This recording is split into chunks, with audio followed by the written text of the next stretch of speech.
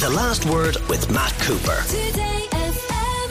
To discuss the week trending, we're joined by Kieran Cunningham, the chief sports writer of the Irish Daily Star, and also by Roe McDermott, who, of course, is the Irish Times advice columnist and movies editor with Hot Press, and, of course, reviews films for us on a regular basis on The Last Word as well. So he'll definitely be trending tonight, but I wonder how many people, Ro, are likely to be watching The Late Late Show, because if you take out the specials, apparently the audience at the end of Ryan Tubridy's reign was down to about 300,000 people on a Friday night. How hopeful can RTE be that the numbers are going to surge again under the stewardship of Patrick Kielty? I expect a lot of people will be tuning in. I have to admit, I haven't been a regular watcher of The Late Late Show in a very long time, and that's nothing against Ryan Tubridy. I just think it's a very tricky show, and it always has been, because it's such a range of subject matters and styles of interviewers. You have, if you look at a program like Graham Norton, it has one very particular tone. It's meant to be funny. You're talking to celebrities. It's good crack. The Late Late Show, to present it, you have to go from a range of, interviewing politicians, interviewing people about really tragic stories, talking to actors and musicians, and then doing some fun competitions. So I think it's a really tricky show, and I think Patrick Kielty, I think a lot of people are excited to see what he brings to that very unique format. And I think, all the uproar around the Late Late Show, unfortunately, in RTE, but I think people are excited to see some fresh blood in RTE and see someone new take over this really huge, iconic show. So I think people like me, who haven't watched it in a long time, might be tuning in out of curiosity and wishing Patrick Kielty well. I think he has a lot of goodwill behind him, and I think people will be riding on that and tuning in. But Ro, you gave a long list of all the things the Late Late Show has traditionally done. Could it be that in a shorter format, it should do fewer of those things, that it should concentrate perhaps more on end-of-week Friday entertainment? I think it depends on the interviewer, to be honest, and I think it depends on how you manage those different tones, and I absolutely believe it can be done. And I think a lot of people who are currently working on television and on the radio, and yourself included, Matt, also jump between a lot of different tones and different stories, and I think that's what appeals to people about the Late Late Show a lot, because you can tune in and you can have some fun, you can hear about something really tragic and really get into this empathetic zone, and then we'll have a break and we'll hear from a new musician. And so I think there's something of a community element to the show, that you're really learning about a lot of Irish people's stories and things that matter to Ireland. And it is varied and it is variety. And I think Patrick Kielty, I really have high hopes that he'll be able to manage those tonal shifts very well. Kieran Cunningham, you were tweeting today about a running order from the Late Late Show, I think of 40 years ago. What was the quality of the guest like then?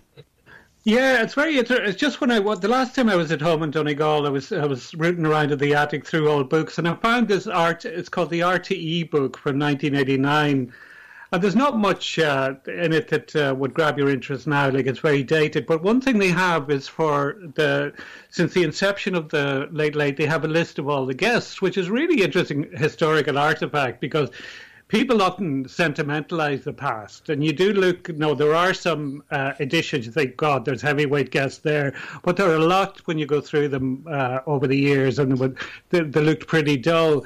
But that one from 40 years ago just jumped out on me as, it was the same date, the 17th of September, more or less the same date, but you had Angelo Dundee, who was Muhammad Ali's trainer, and with Mike Winters, the comedian, who actually wrote a book about Angelo Dundee. You had Scullion and Christy Moore providing music. You had Claire Rayner, the agony aunt and novelist. And you had Sebastian Coe, who was probably the most prominent athlete in the world at the time. And I think when people do idealise the Late Late's past, they're thinking of episodes like that. They pick out certain ones and they forget that it's hard to do that week and week. And I do agree with what Ro is saying there.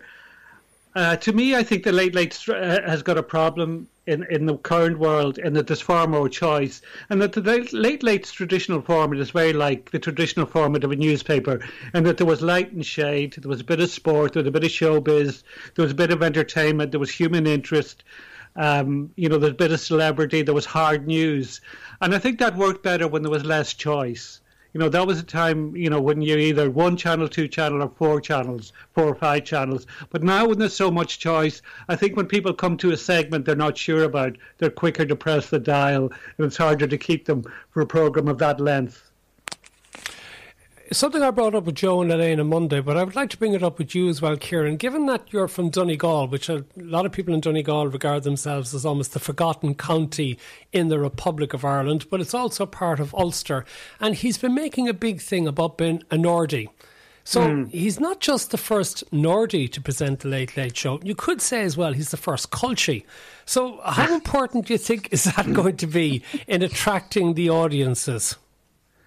Yeah, I think he has a likability factor, though, you know, that goes beyond any accent that he might have.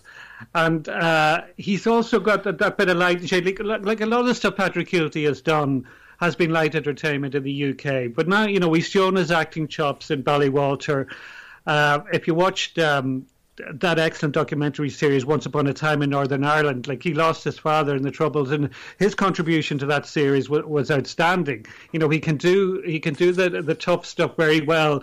And also sport, he has an All-Ireland minor medal as a goalkeeper with Down. He was a substitute goalkeeper, so he'd be very comfortable doing sport, which is something Ryan Tubridy really struggled with. And Pat Kenny wouldn't have been at home that much with either, I think. And they do tend to do quite a lot of sport interviews these days, the Late. OK, let's move on. We'll see. I'd imagine we will on Monday be talking to Joe Shea and Elaine Burke during our TV and streaming as to the public's reaction to the first edition of the Late Late Show under its new host, Patrick Kielty. But let's turn to something which featured on some news programmes during the week. A rather odd one, which was a bit embarrassing, I think, for Virgin Media News in particular. The meteor in Portmarnock, Roe. This is one of my favourite stories of the year so far. I think this is about to join Theresa Mannion's Don't Make Unnecessary Journeys and the man slipping on the ice outside of RTE as one of those iconic stories now, because a hole appeared on a beach, and the question was this a cosmic event? Was this RTE executives trying to tunnel their way out into escape, or was it just lads having the crack? And unfortunately, this astronomy enthusiast came across this hole and became very excited, thinking this might be a cosmic event, this might have been a meteorite, there was a rock in the hole, this might have come from outer space, this might put him on the map. I'm sure he was dreaming of his future career in NASA, and news reports ran with it, and I have to admit I'm slightly questioning the journalists who didn't do any follow-ups and just took his enthusiasm and put him on the news, and then it turned out a day later that it had just been lads on the beach doing what lads do and digging themselves a really big hole, which I just think is gas. And of course, Kieran Cunningham, in the social media age, there just happened to be a video of them digging the hole. Yeah, indeed. So the story, it took a turn very quickly, and it went international very quickly. But I have to say I have a little bit of sympathy for Virgin Media, because if you hadn't seen that video, I've walked a lot of beaches in Ireland over the years. I've never seen anything like that. It was an amazing hole. Like it was so symmetrical. Like it was so well. Like it didn't look like a couple of lads with plastic spades that dug it. In fairness, I think. But that's why they were filming. They were so proud of it. Yeah. And I have to. In fairness to Virgin Media, I think they handled it well. The aftermath, in that they didn't ignore the story or pretend they'd never done it. You know, they did a follow up and said the mystery has apparently been solved, and basically we were duped. And I think as well, we have to remember that, like, in 1969 there was the Bodie meteorite which landed in Northern Ireland, and that was just found by a farmer who noticed that a hole was there that hadn't been there before. So curiosity and noticing things are qualities that should be embraced. But I do think that poor man is going to be in the pub for years to come with people going, Dave, I have a hole in my jeans, do you think it's a meteorite? I think it's going to be a rough time for a while. OK, let's talk, Kieran, about the Irishman arrested for breaking a statue outside the Brussels Stock Exchange. Just a day after it had been reopened to the public following a €90 million restoration. Was he just a very unfortunate individual engaged in a bit of hijinks that went wrong, or was this a form of cultural vandalism that he should never have gone near it in the first place? Yeah, well, I think you'll get people who argue both sides on that one, Matt. And initially when I saw the headline on this, I thought it must be, there'll be a lot of statues have been attacked and sculptures over the last few years for political reasons. But this does seem to have been somebody was messing, and the messing went a bit too far. And I can see why people in Belgium are annoyed. like a lot of money was spent on it. The Bourse is it Bourse you pronounce it? I'm always wary of my own pronunciation. No, you got that one right. I got that one right, yeah. But it's a building they put a lot of store in Brussels and Belgium, and the restoration is estimated 17,600. Not a huge amount in the context of 90 million that was spent on the restoration work, but at the same time, it's an irritant. And the fact that his escape, if you want to call it that, was to a nearby fast food restaurant indicates to me that he didn't think he'd done that much wrong. Like, he just said, I'll go for a burger now after jumping on the stuff. Ro, would you have sympathy for this jape gone wrong, or is that sort of cultural vandalism that should be decried?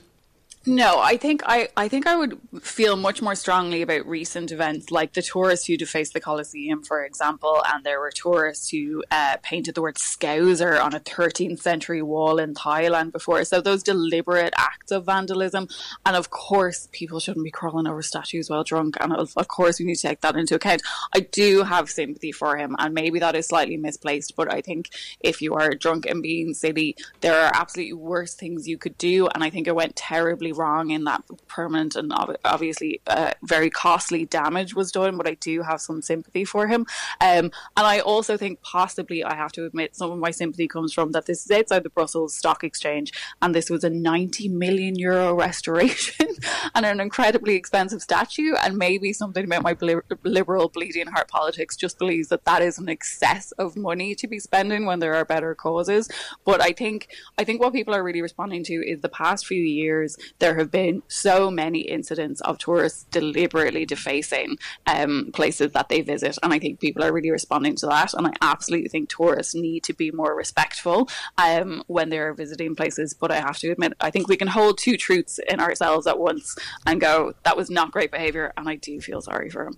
Kieran Cunningham and Roe McDermott remained with us for the week trending. And Kieran, Stephen Termini became an extremely well-known figure when the New Yorker was assaulted on Talbot Street in Dublin in July, suffered very, very serious injuries, and there was an outpouring of support for him and then also condemnation of the type of behaviour in Dublin inner city.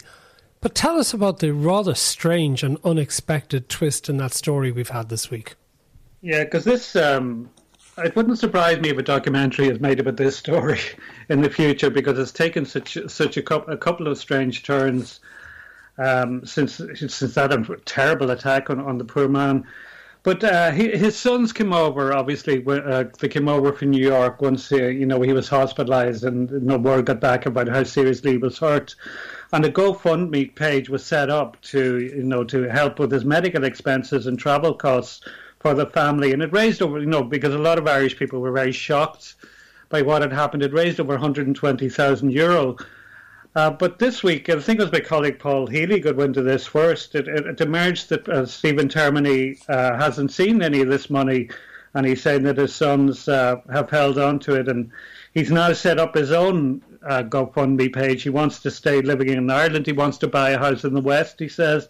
But I just checked it during the ad break. He's only managed to raise $10 so far on his own page. So, I know the Sons have a heavy metal band, so maybe they needed some hardware. They needed to turn the amp up to 11 or something. Well, they said apparently that the money was needed to cover medical costs and their flights and the rest of it. But once those costs are defrayed, surely there must be a chunk of change left out of 120,000 grand, Raw. Yeah, and now they have said that they can account for every penny and that there's still more than €100,000 available in the fund. But I think there seems to be some complicated family dynamics in that they seem to be somewhat estranged, and they've said, he suffered a traumatic brain injury and he made some decisions that we thought were questionable and we didn't think was responsible to just hand over 100 grand in cash. So I think there are questions over it, but that again seems like possibly them trying to do the right thing. And, there are men in their 20s who suddenly suddenly found themselves with this huge amount of money. But so I think that seems like a complicated family situation. But I think the bigger question for me is about GoFundMe and the way that it's used, because I think at its best, GoFundMe is used towards disaster zones. It's a way of taking collective action. It's a form of well-wishing when people go through tragedy. And I think there have been some glorious uses of the platform, like after the Pulse nightclub shooting in Orlando, GoFundMe raised, I think, $8 million for victims and their family, and the Time's Up legal defence raised, I think, $25 million for victims of sexual assault and for their legal fees if they wanted to take action. So it can be used in really brilliant ways. But when it's used, first of all, as a replacement for universal healthcare in the States, which unfortunately it is used for a lot, I think that's really terrifying, and it's making it the responsibility of communities to take on responsibility that should be enshrined and should be collective rights. And then I think when people are using it for personal stories and personal tragedies, of course, there's an element of people wanting to help, but then the people who get rewarded are people who tell the most tragic stories that can be picked up by papers and media a lot of the time, which again just lends a cynical air to it. And I think the New Yorker did a big investigation at GoFundMe and found there are people whose job it is to promote certain stories. And of course, if you are able to afford a marketing department to do that, there are just questions. And also there are huge questions of the amount of fraud that is committed on GoFundMe, because it's very easy, for example, to set up an unauthorized campaign on behalf of someone else and then keep the money yourself. And I really hope that's not what's happening here. But I think we need to look at GoFundMe and just be careful about where you put your money. And I think it was such a lovely thing for Irish people to donate to this, because I think we all were really shocked and saddened by that attack. But I think the infrastructure needs certainly more investigation. Okay, apparently a trust and safety team forms part of GoFundMe's operations, aiming to ensure that any public donations are spent as intended or else they are refunded. Kieran, this is a great story from Trinity College. Tell us about the anti-smoking ambassadors and how they have found their job to be intimidating. Yeah, I think the official title is Healthy Trinity Ambassadors, but one of the main requirements is to make sure that smokers stick to 3 designated smoking areas within the campus. And, it really jumped out at me now. I think Trinity now has around 10 to 12,000 students. Like, it's gone up significantly the last 15 years. And to only have 3 smoking areas for that amount of people, when you factor in all the staff as well, I think the smoking areas must be pretty unpleasant, I would think. But they're saying that the ambassadors, these students, these anti-smoking ambassadors, have said they found it intimidated because they've approached lecturers if they find them smoking where they shouldn't be, or large groups of people smoking where they shouldn't be. And it's been reported that there's been a significant uprise across the college grounds of people smoking in non-designated areas since the pandemic. And I think there's a few changes in behaviour since the pandemic. Like, to me, I don't know, it might be my imagination, but I think littering seems to have got significantly worse since the pandemic. And I don't know if it's just something clicked in people's brains, that they were just fed up with a lot of rules and regulations they'd have followed for quite a while, that they become a bit more reckless, or, since the regulations were relaxed. But it does seem to have led to behaviour changes. What about that, Ro? Do you think, has there been any sign of people becoming perhaps less tolerant of rules? I think so. And I think there was, we have to look at really the collective trauma of COVID and thinking how isolated we were. And I think there was almost a reintegration, or there isn't a reintegration process of remembering how to be in public space with each other because we were absent for so long, and maybe just remembering that. And I know from a lot of people I know, we found it very hard to go back into professional wear after being in sweatpants for 2 years. And I think almost there's a kind of psychological experience of that in entering public spaces and remembering this isn't your home and you really have to be considerate of other people.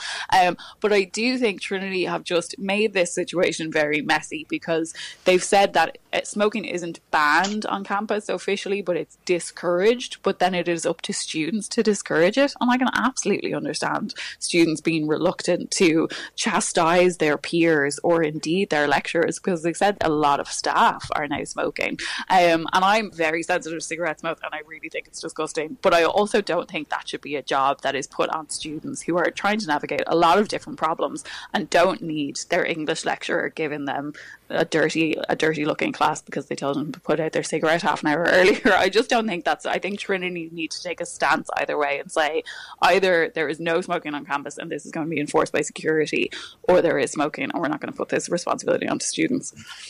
Okay, finishers, Kieran, this year's Dublin City Marathon will get a medal which will have this quotation on it: "There are no strangers here, only friends you haven't met yet." Who was it who first coined that phrase? Well, it certainly wasn't W.B. Yeats, according to Yeats scholars. Now, I think I have to take some of the blame for this going a bit viral, going viral, like Dermot Ferritter wrote about in the Irish Times yesterday. It's reached the New York Times as well. But I was sent an email last week from the Dublin Marathon organisers, promoting this, the tie-in with 100 years since Yeats won the Nobel Prize for Literature, and that they were putting this quote on a medal. And I tweeted about it and said, that I really don't think Yeats ever said this, because in another life I did a bit of study on Yeats and I learned a lot, or I read a lot of biographies of him. And if you read about Yeats, one thing that jumps out is he wasn't a people person. Like, famously, I can't imagine him ever saying that. He wasn't a hail fellow, well-met chap. And famously, Matt, he went to a pub once in his life and he left within minutes in utter horror, vowing never to return. So I don't know how whoever decided this was Yeats didn't know much about Yeats. But it's embarrassing for the organisers, and I presume that the medals have been are already, so it's hard to do a U-turn now. But it is quite embarrassing. They'll be quite the collector's item, Ro, won't they? Look, Matt, as Martin Luther King once said, just don't believe everything you read on the internet.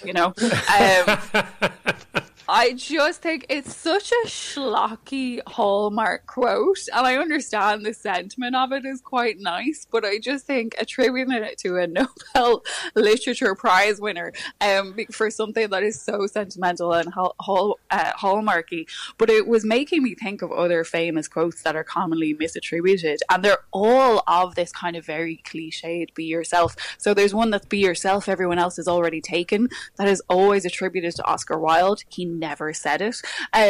There's the definition of insanity is doing the same thing over and over again, expecting different results. And I have seen very well respected people attributing this to Albert Einstein, and they never do. So I think these So who said it? I think it appeared in a Narcotics Anonymous leaflet in 1980. Genuinely, it was, and people are now saying it's Albert Einstein. So I think sometimes when people take a little nugget of truth and say, oh, that's amazing, they think someone incredible must have said it. And it's like, no, it can be fine. The amount of, now I'm showing my age with this one, but the amount of, I remember when Bebo started, the amount of women I saw saying, if you don't like me at my worst, you can't have me at my best. So said Marilyn Monroe. No, she didn't. You're just using Marilyn Monroe as an excuse for your bad behaviour. Can we please stop? So, thank you just very a little much, bit of research, people. Roe McDermott and Kieran Cunningham, thank you both very much for being with us for the Week Trending. The Last Word with Matt Cooper. Weekdays from 4:30. Today.